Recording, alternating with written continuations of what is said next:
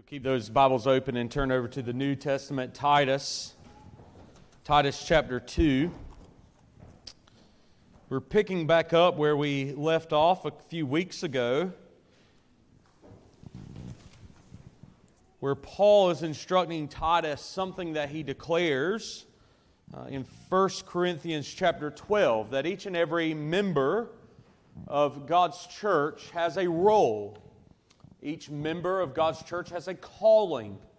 And as Paul is talking about this in 1 Corinthians 12, he uses the body as an illustration, and he says that some members are called to be fingers and hands, and some members are called to be toes and feet. Some members are called to be mouths and eyes and noses, and some members are called to be other parts or members of the body. But each and every one of the members has a vital role in the ministry of the church, because if you did not have fingers, your hand would be useless. And if you did not have hands, your arm would be useless. And so he's talking about the importance of each member, but also at the same time he's talking about the contentment of each member. He says in 1 Corinthians 12 that the nose has no right to say to the eye, I wish I was an eye like you, but the Lord has made me a nose. You are to be a nose to the glory of God. You are to utilize your giftings and your calling so that you might honor Christ within the local church. And so we could spend a whole sermon in this idea of contentment, being content with the role in which God has given to you. But Paul wants to instead begin to talk to different age groups and different genders within the church to help them understand that they are to reflect God's grace in their lives, demonstrate God's grace in their lives in the stage of life, in the person in which God has made them. And so last time we were in Titus chapter 2, we talked about, or we read about, exposited what Paul speaks to the older men within the church. What characteristics must they show forth? And even we define this older age group that Paul's speaking to here to be late 50s, early 60s, and beyond.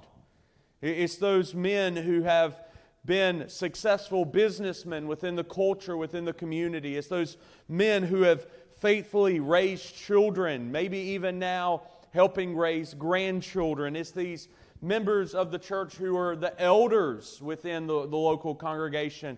What is their role in helping establish the younger generation of men?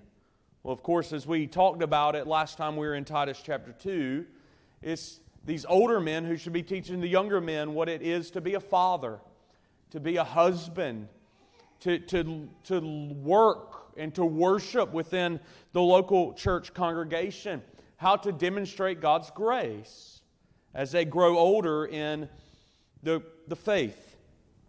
And here this morning in verse 3, we have Paul turning his attention to the older women.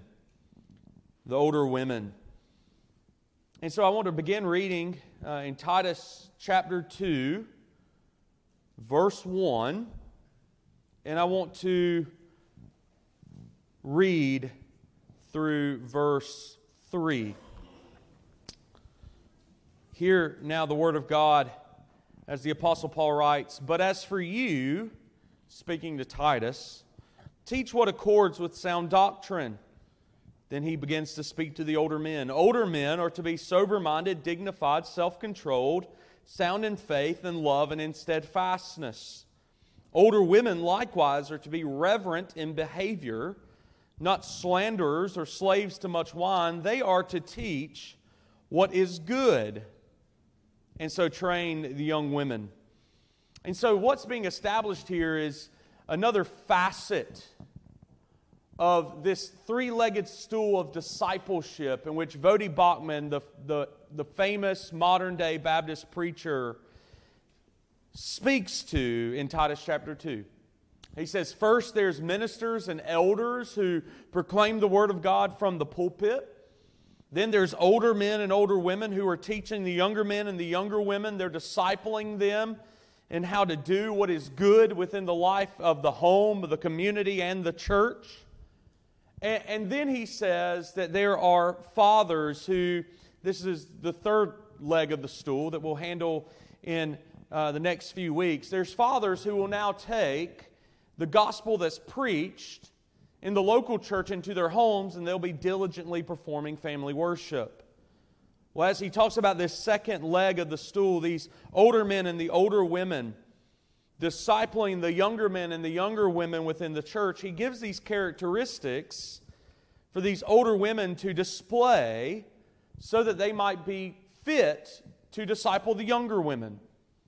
Remember, this is somewhat of the theme, I think, of which Paul writes to Titus in chapters 1 and chapters 2.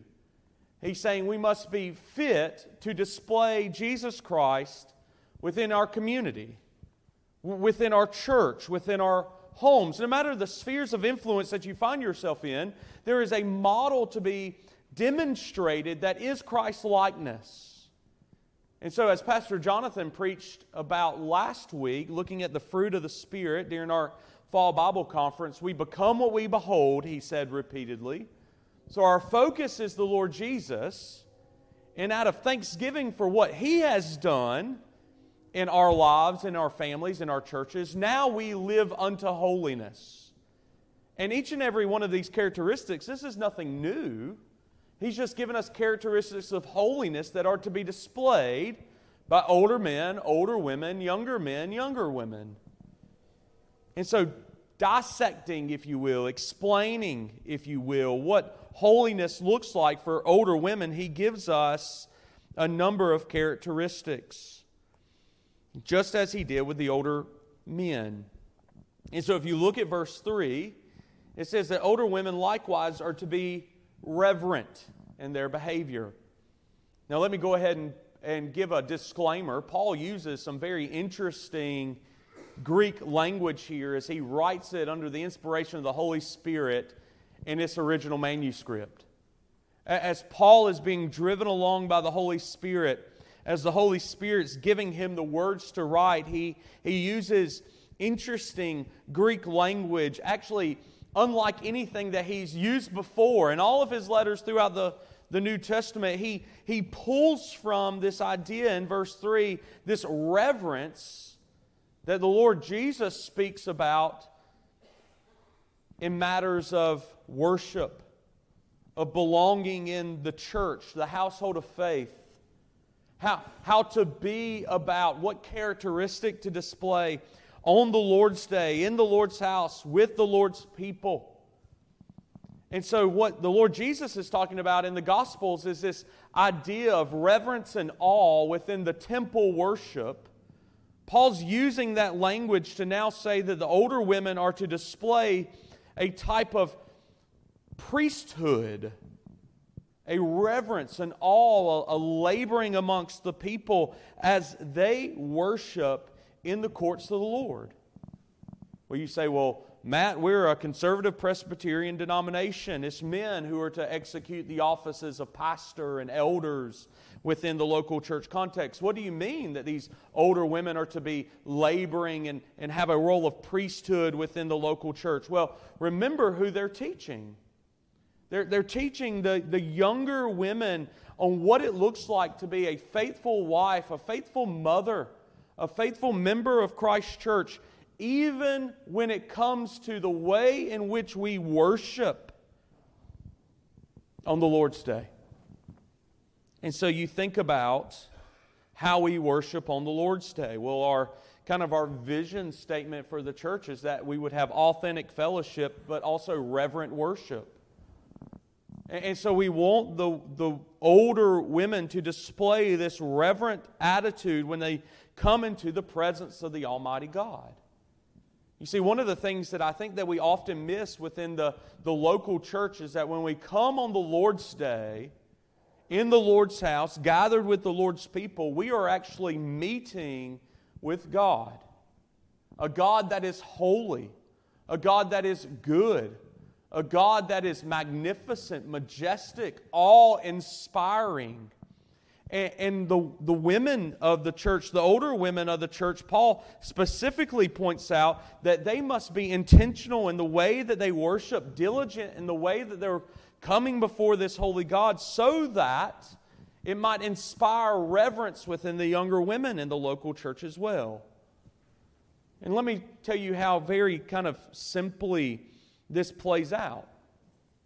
Because we're kind of especially for our community, I would say, maybe a higher liturgy church.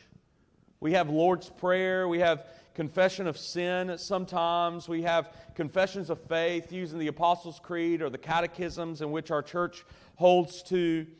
And we have all these confessings, and we have all these affirmings, and we have all these moving parts within our worship. How often have you found yourself just rattling off the Lord's Prayer simply because it's common to you? Very kind of haphazardly, you recite the Lord's Prayer. You mumble it under your breath just because that's something that we do in worship. Did you know that confessing the faith, reciting an affirmation of the faith, praying even in a haphazard, mindless manner is the breaking of the third commandment? You are taking the Lord's name in vain when you just go through the motions of worship and call upon the name of the Lord. And so what Paul says, that the older women, their duty as they worship is to display a reverence to the name of God, a reverence to the Word of God. It's a diligent, intentional worship of the Lord on the Lord's Day. Older women are to reflect the fact that we are meeting with a holy God, the Apostle Paul says, because we're meeting with Him, because we're hearing from Him as His Word is expounded before us. But that's not the only thing that he says, is it?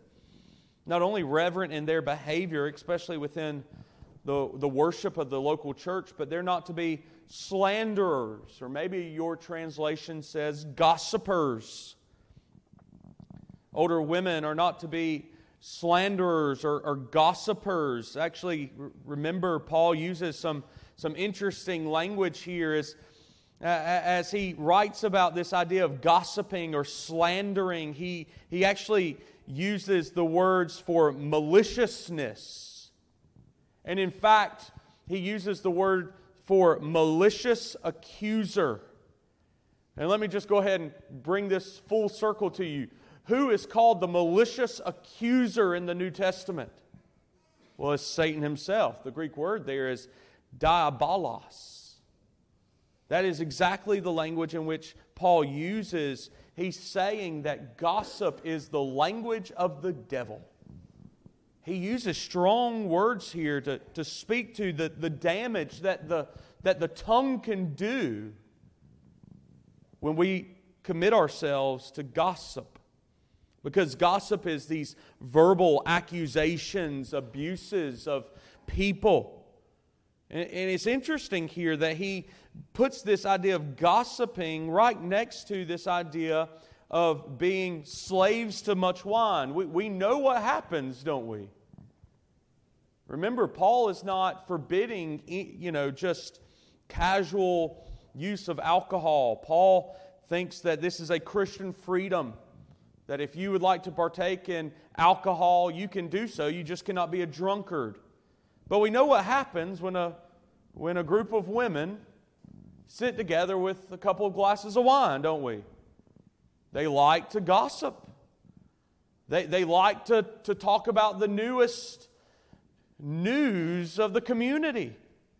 They like to be jury and judge. They like to be accusers. And Paul says we cannot be about that within our lives. We cannot give ourselves to that kind of mentality. We are not the judge and juror of every piece of news that we hear within our community. We are not accusers. We are not malicious in our words. John Calvin actually says in his commentary on this very verse, he says, what it seems as if Paul is saying is that being talkative is a disease. Being talkative is a disease, and it's something that we have to guard ourselves from. James tells us, the brother of Jesus tells us how much damage our tongue can do. He says that it can cause wildfires and it can cause death. And so what Paul's saying here is that we must be guards of our tongues. And just so that we're not picking on women only, we know that this is a temptation for the men too. I think there's a lot implied in that statement that men tend to be gossipers as well. But nonetheless, it's something that we ought to avoid. Men are to lead in their community, lead within our homes, lead within the church. They cannot display this loose behavior with their tongue. And also women need to guard their tongues so that they might not be malicious in the language that they use against others. It's very clear here within the text. And as he moves from gossipers or slanderers to slaves of much wine, he begins to speak of this idea of not only self-control, moderation, but as you move to the next line of verse 3 there, they are to teach what is good. They're to teach what is good. What the Apostle Paul is saying here is that an older woman is in a position to make a great impact on younger women so that they might develop into becoming a godly, Christ-honoring, Christ-like woman. And so what do they teach? They must teach what is good. Now what's implied there is that they're always teaching, right? What's implied there is that they're always teaching. You know, Beth was. Let me not take credit for anything that I wasn't doing. Beth was babysitting, okay? Years and years ago, we had first gotten married, and Beth was babysitting, and I realized at that moment that when you have kids in the house, someone is always watching you. Doesn't matter where you go. And so I tried to sneak away to the bathroom. And as soon as I got in the bathroom and locked the door, I heard Mr. Matt, what you doing in there? I'm using the bathroom, number 1 or number 2. Listen, I'm not answering that question. There's always eyes watching you. There's always people around every corner. They always want to know what's going on. And so what Paul's implying here is that when the older women are going about their lives within the church, within the community, within their homes, even when they're casually sitting down for the enjoyment of a glass of wine, there are the younger women always watching. What are you doing? They're always teaching, and so the older woman must always say that I am going to teach what is good. I'm going to teach what it means to be a godly woman serving in the church. I'm going to demonstrate what it is to be a faithful wife to my husband, a nurturing mother to my children. I'm going to show them what self-control looks like. I'm going to demonstrate to them what positive words, how they build one another up. I'm going to do this because it's my role within the household of faith as we worship and as we fellowship. It's good for older women to teach younger women what God has called them to be and to do. And so we must always be diligent. Older men, older women, as we tie right back into our last sermon in Titus 2. We must always be diligent and make sure we're displaying these characteristics because of the call that the older men and the older women have within the life of the church. To teach what is good, to display perseverance, true faith, true love, to be dignified and reverent, sober-minded, self-controlled. You know what Titus 2 what Titus 2 actually tells us?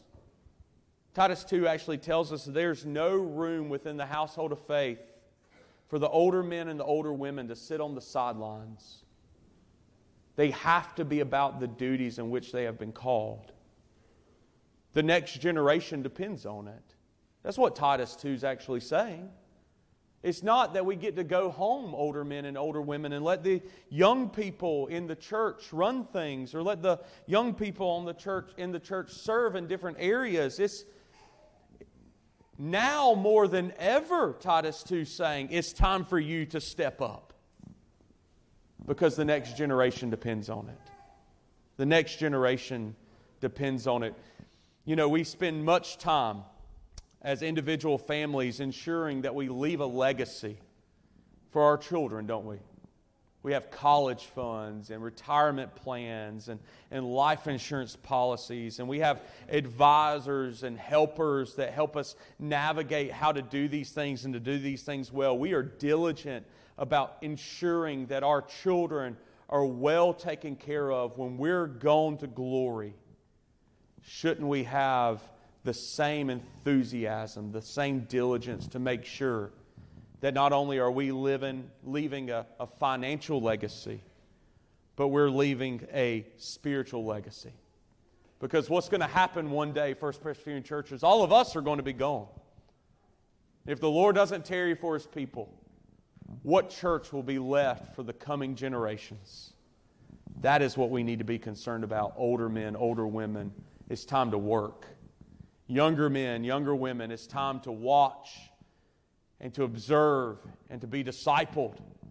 And fathers and mothers, it's time to raise up your children in the nurture and the admonition of the Lord, so that we can tell the coming generations of our faithful God and how He has loved us in Christ Jesus. Let's pray together.